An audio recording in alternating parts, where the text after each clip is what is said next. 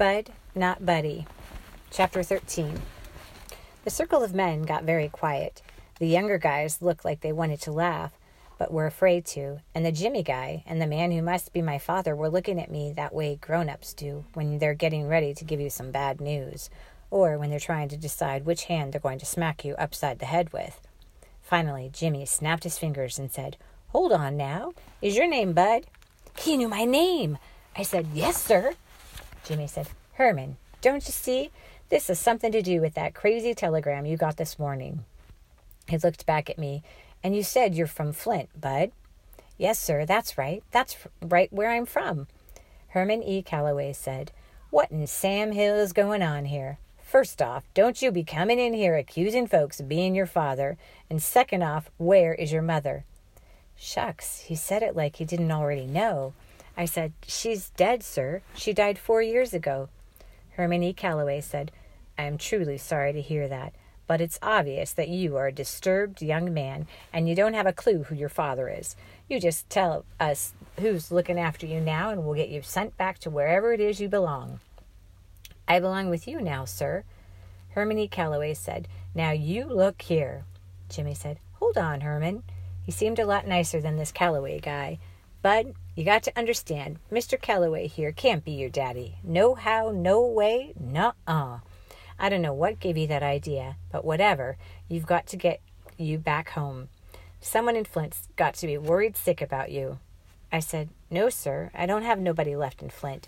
That's why I came all the way here." He said, "No one? No one at all?" I said, "No, sir."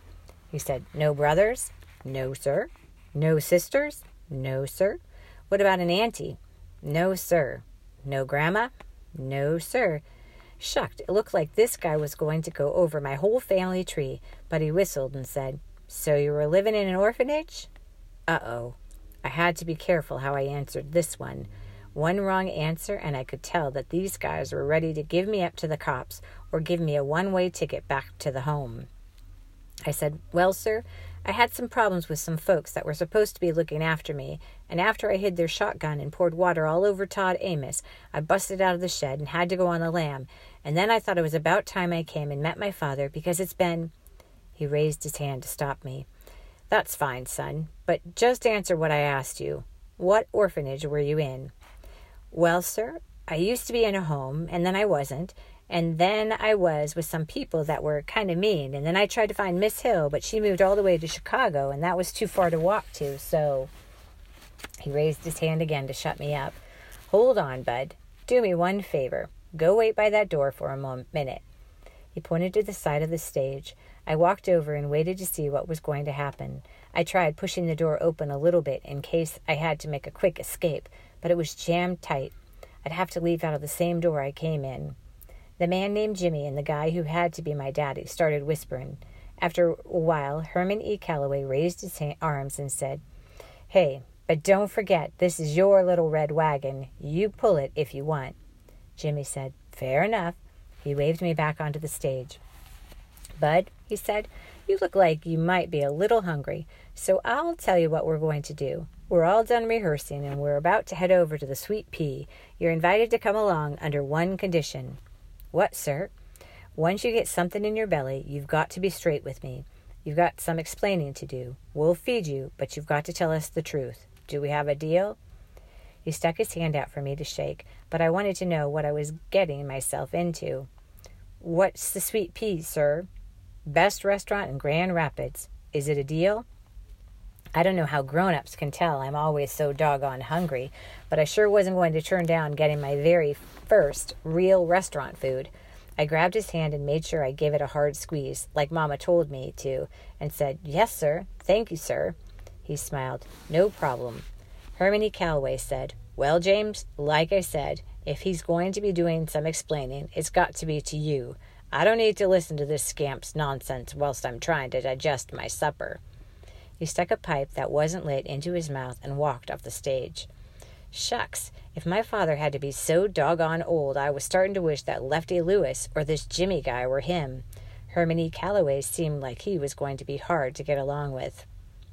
The horn player said, "Little man, my name is Jimmy Wesley. You can call me Mr. Jimmy." "Yes, sir." He pointed at the younger men. The drummer there is Doug, the thug, Tenet. The sax man is Harrison, Eddie, Steady, Patrick. The saxophone player said, "Aw, man, it's not Eddie Steady. It's Steady Eddie. Steady Eddie Patrick."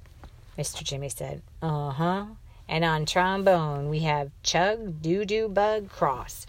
And the palest member of the band on piano is Roy Dirty Deed Breed." He shook his head again and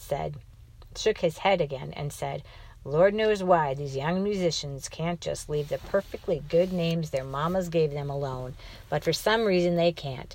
Anyway, fellas, this here is Bud." "What was your last name, Bud?" "Caldwell, sir.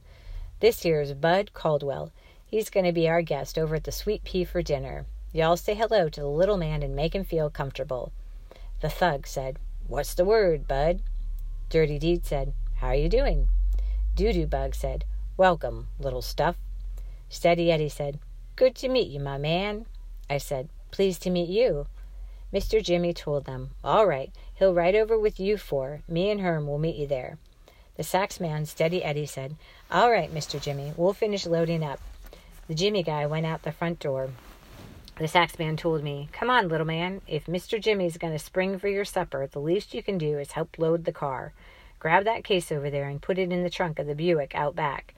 He pointed to a long, skinny black suitcase that had a leather handle on top of it and said, "And be careful. That's my bread and butter in there."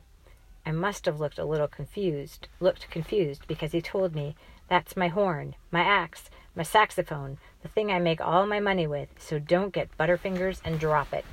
I said, "Oh, yes, sir." The trombone man, Doo-Doo Bug, said, "One thing you're going to have to drop, though, is all that sir stuff. The only two folks around here old enough for you to be calling them sir are Mr. Jimmy and," he winked, "your long-lost dear old daddy." The whole band busted a gut laughing. The thug guy said, "I'm going to let you in on a little secret, my man. I think the only reason Mr. C is denying he's your daddy is 'cause you went and hurt his feelings." "How? I didn't do nothing to him." "There it is. That's just what I mean. Here you two are getting together for the first time, and you didn't show the man no love." He looked over at Doo-Doo Bug.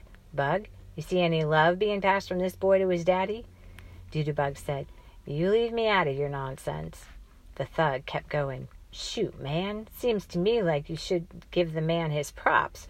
Seems to me like you should have given the man a whole lot more affection. You see, I know Mr. C better than most folks do. I know that beneath that cold-hearted, evil, wicked, nasty, mean—" Doo-Bug said, "Don't forget Cheap. Cheap's got to be in there somewhere." The thug said, "You know, Cheap's right up there on the list. But as I was saying, beneath all that festering nastiness is a tender, kind, loving human being. Why, I bet you dollars to donuts that he's outside right now sitting in that Packard sobbing openly about how you shunned him. When you get to the Sweet Pea, rush right up on him, give him a big hug, yell out, 'Daddy!' and plant a big juicy kiss right on the top of his shiny bald head. Shoot, you do that and you'll be in his will so quick your head will spin." I put this thug guy on my list of people not to pay any mind to. Herman E. Calloway seemed like the kind of person that would rather get bit in the behind by a snaggle-toothed mule than have somebody give him a kiss. Steady Eddie said, "Let's not get the little man killed before he's had a chance to eat, Thug. Son, I hope you've got sense enough to let what he's telling you to go in one ear and find the nearest exit. You just steer clear of Mr. C for a while. He's not someone you want to toy with. And for God's sake, whatever you do, don't call him Daddy or Papa or anything that's going to give anyone the idea you two are kin. You hear?" These guys really thought I was dumb. I said, "Yes, sir. But isn't it just like my luck to come clean across the state to find my daddy and he turns out to be a mean old coot?" I slapped my hand over my mouth. I knew better than to say something like this out loud, but it just fell out of my mouth before I could swallow it down. This was Bud Caldwell's Rules and Things to Have a Funner Life and Make a Better Liar Out of Yourself, number 63. Rules and Things, number 63. Never, ever say something bad about someone you don't know, especially when you're around a bunch of strangers. You never can tell who might be kin to that person or who might be a lip-flapping, big-mouth spy. Sure enough, the drummer, the thug guy, started acting like he was writing stuff down on a piece of pretend paper. He said, Let's see, was that mean old coot or old mean coot? Shoot, baby, if I drop some info like this on Mr. C, I might be able to stay in his band longer than the last 3 drummers did. You see, kid, you ain't the only one trying to get on Mr. C's good side. This is the best drumming gig in the state, and I need to hang on to it as long as I can. I wasn't sure if this drummer guy really was a dirty dog, or if he was just a big teaser. Whichever way, I'd have to work real hard on remembering rule and thing number 68. Or was it 63? Steady Eddie said, Thug, you're going to have to lay off the kid's chops. The little man's got problems enough, and you sure don't need to have you meddling with him.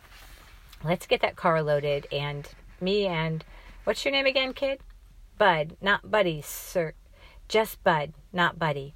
Right, me and Bud, not Buddy, are too dang hungry to hear any more of your lip. Of all the dusky devastators of the Depression or the Nubian Nights, Steady Eddie is my favorite. We loaded a bunch of funny-shaped black suitcases into the trunk of a big old black Buick, then climbed in. I got in the back seat and sat between Dirty Deed and Steady Eddie with my suitcase on my lap. Doo-Doo Bug got behind the steering wheel, and the Thug got in beside him. The Thug said, So, Bud, not Buddy, I'm going to come right out and ask what's on everyone else's mind. How'd you find out Mr. C was your daddy? My mother let me know. Thug said, I ain't trying to be funny, and I never play the dozens or on no one, but let me ask you, was your mama, how can I put this? Was your mama as old as sand when she had you? Steady Eddie said, Man, leave the kid alone. You got no call to go prying into his life. I never minded talking about my mama, so I told the Thug, Yes, sir, she was pretty old when I was born.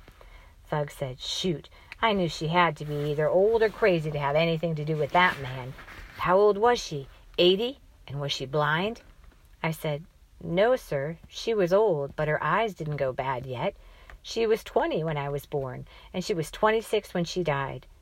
That news always kills any conversation you're having with grown folks. The dusky devastators got as quiet as some mice with bedroom slippers on.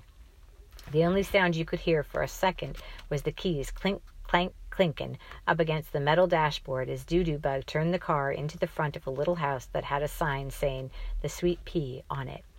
The Thug said, Things is hard all over, ain't they? Steady Eddie said, You're all right, little man. You're a tough little nut. I like that.